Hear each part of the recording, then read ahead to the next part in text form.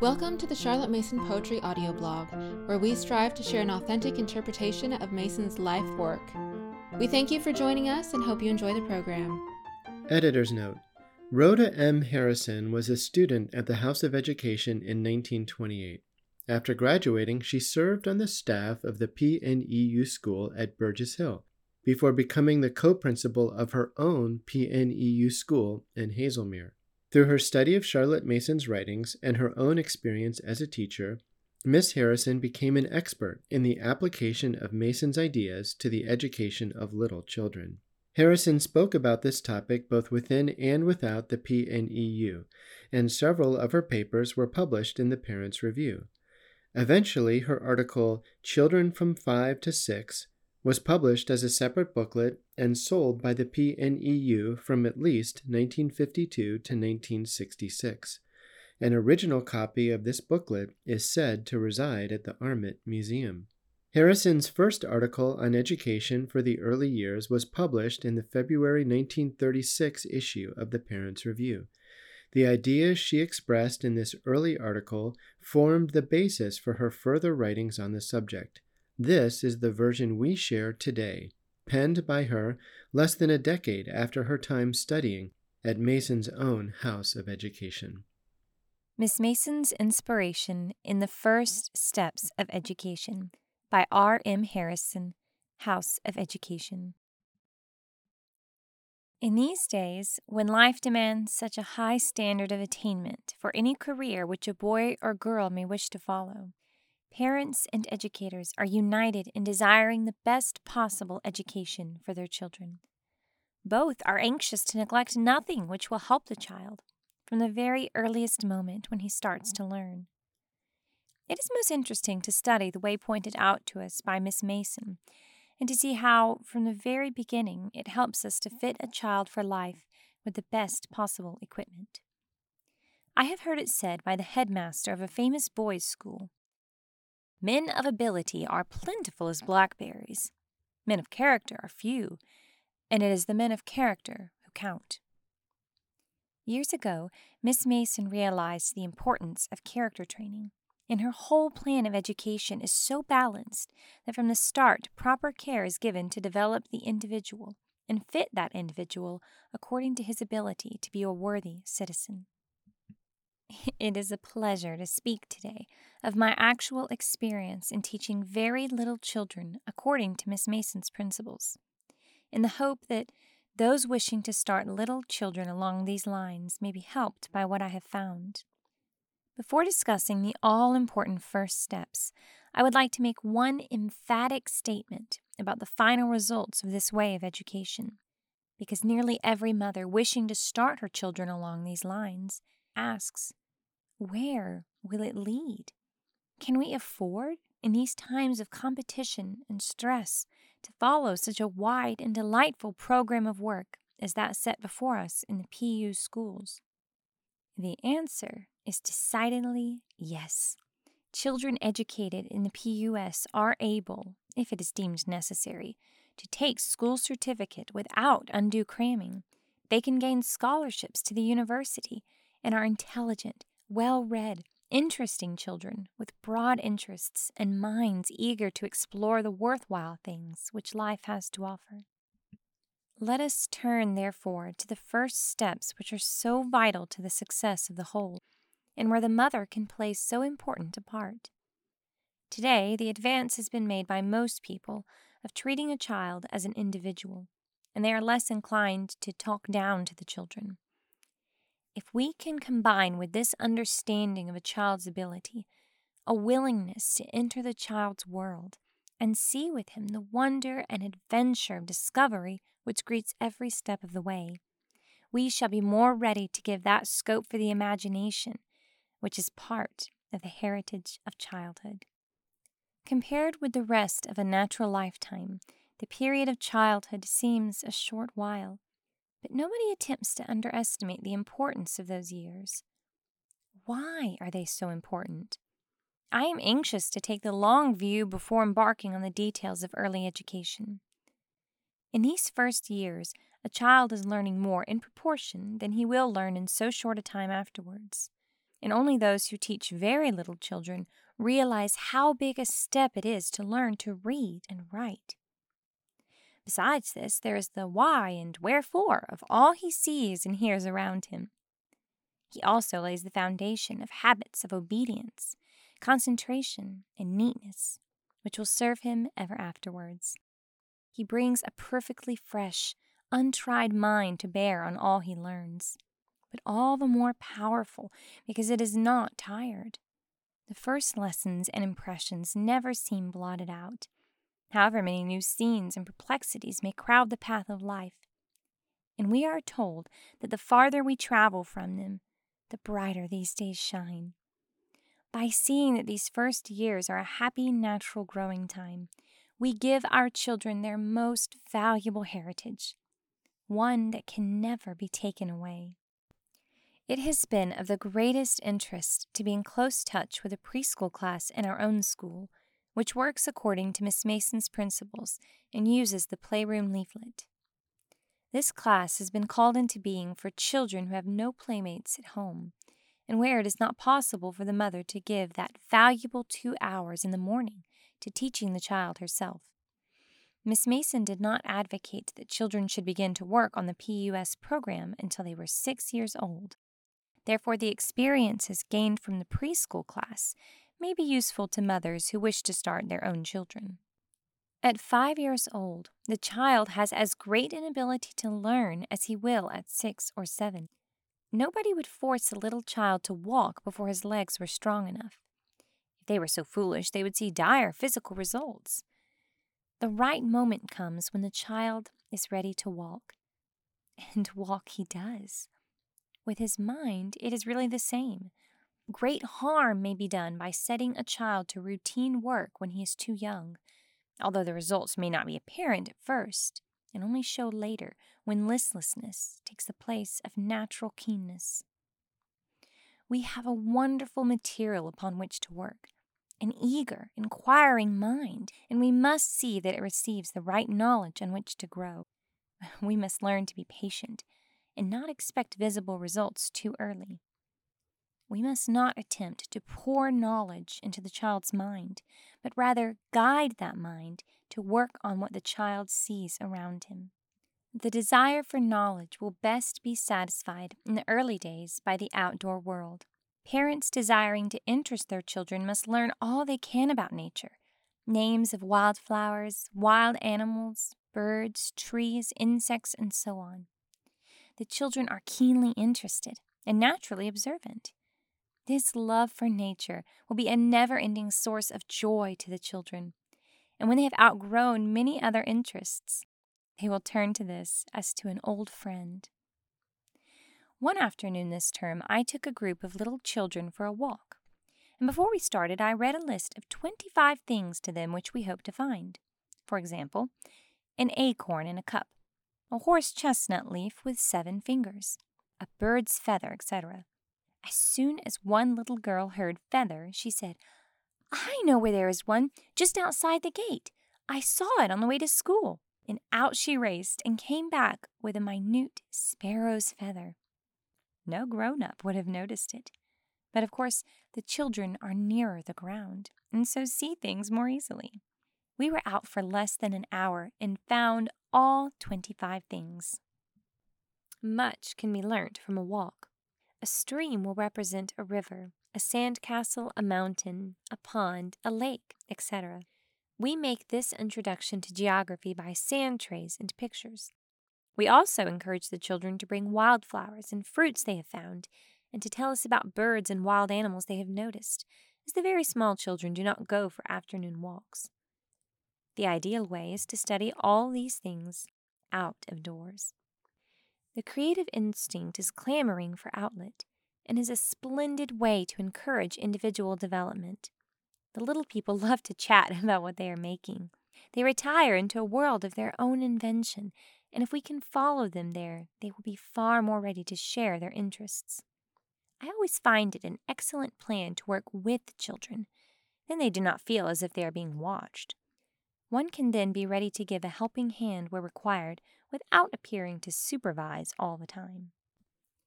One little girl of 4 made a lovely picture of a black cat and said, "Now I'm going to make it pink cheeks."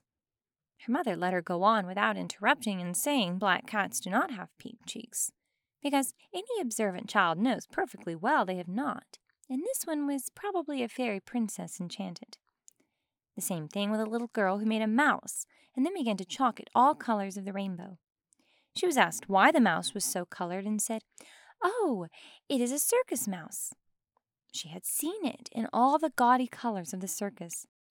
Of course, this imagination sometimes leads to the most wonderful tales, like that of the little boy who most solemnly assured me that he had been skating this term and had fallen through the ice and been eaten by a whale.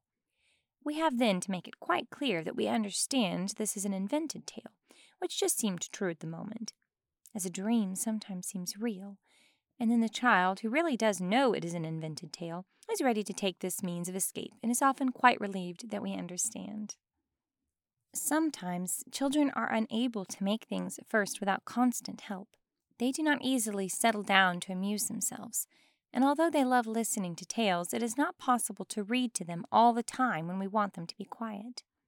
One mother told me she was quite hoarse by the time bedtime came, but there was an invalid lady in the house, and it was necessary for John to be quiet, and he would not amuse himself. We found that producing large sheets of kitchen paper and letting him draw and paint on them was a huge success. He seemed unable to control his pencil or chalk on small-sized paper, but took courage when he found there was plenty of room and made a cave, a windmill, a soldier, etc., on a large scale and gained confidence as he went on. Actually, in teaching drawing, we have found this idea valuable. It makes the children bolder, and it is easier for the child to see his mistakes when they are on a large scale. We teach form by putting a spray of beech leaves or a twist of byrony on a sheet of white paper, and letting each child have a model and see how like the real object he can make it.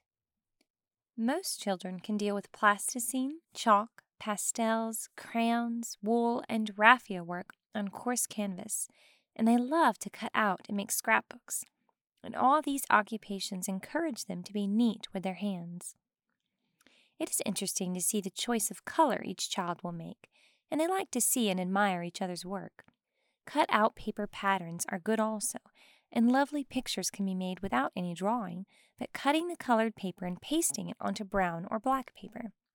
The children occupy themselves with colored bricks, dominoes, simple puzzles, etc., and this links with an introduction to number and number games.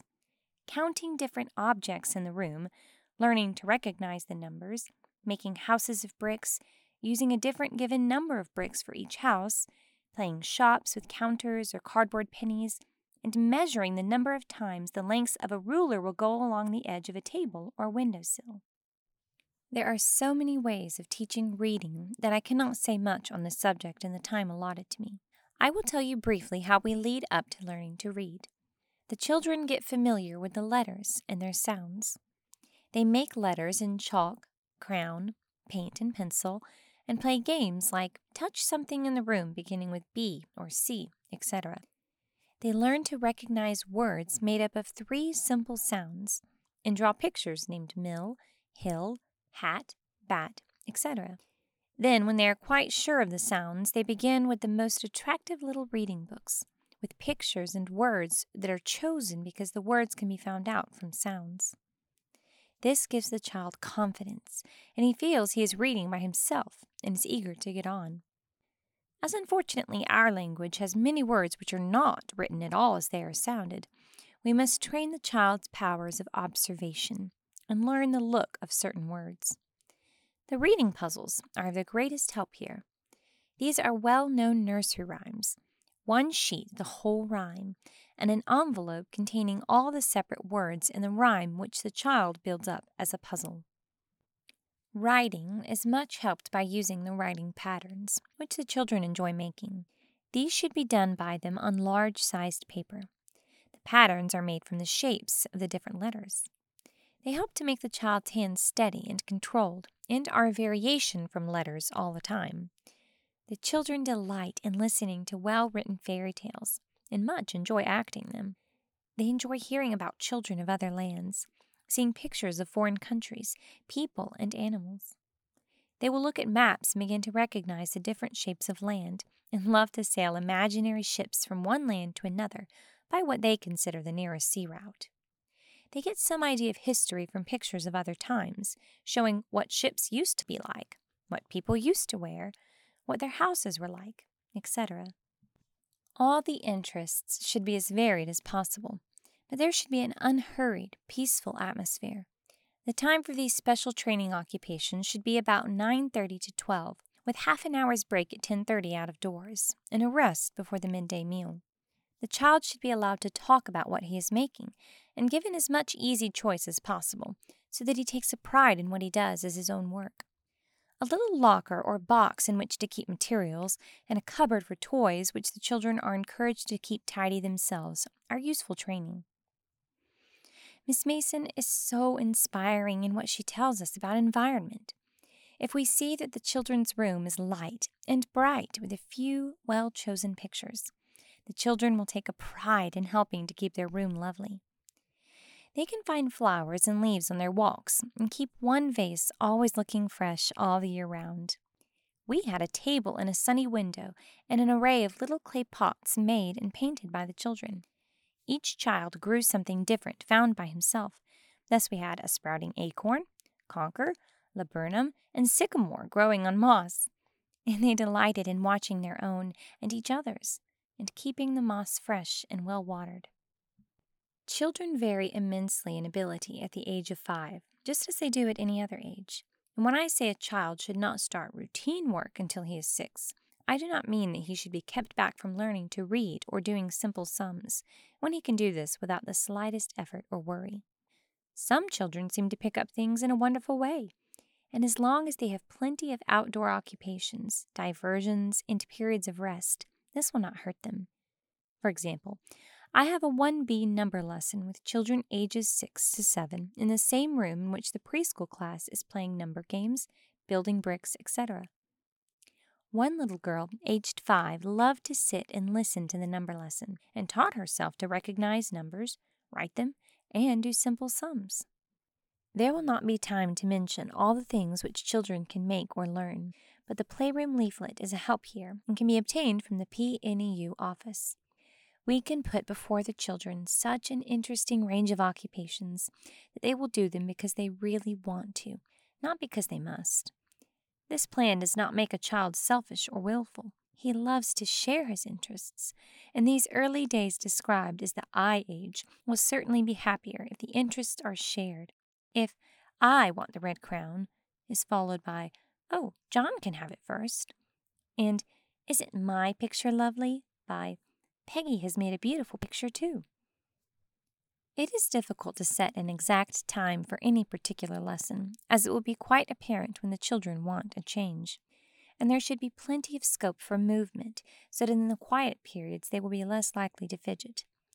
I should say that no occupation should last longer than 20 minutes, and some 10 minutes or a quarter of an hour.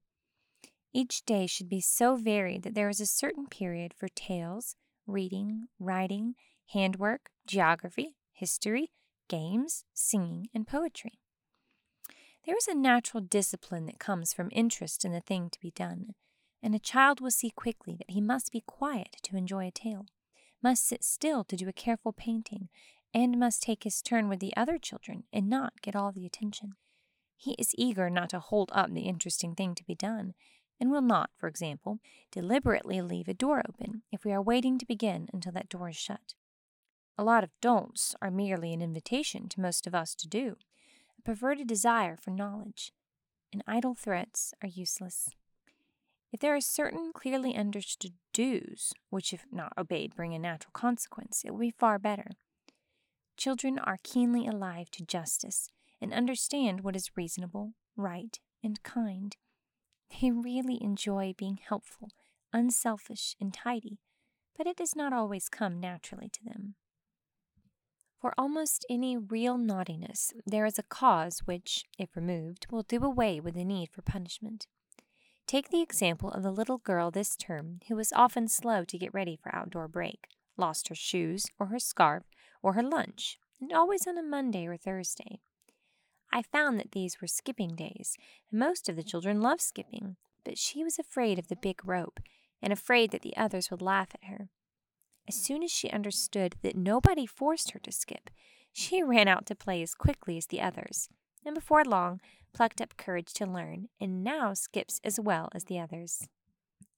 There undoubtedly are cases of real naughtiness which it would not be kind to pass over, and which need dealing with as justly as we can. But the ideal we work towards is that of interests which keep a child so happily occupied that he does not think of being naughty. Children have a delightful sense of humor, and often a fit of temper, obstinacy, or the sulks can be driven away in a flash if we can make the child laugh and thus change his thoughts quickly.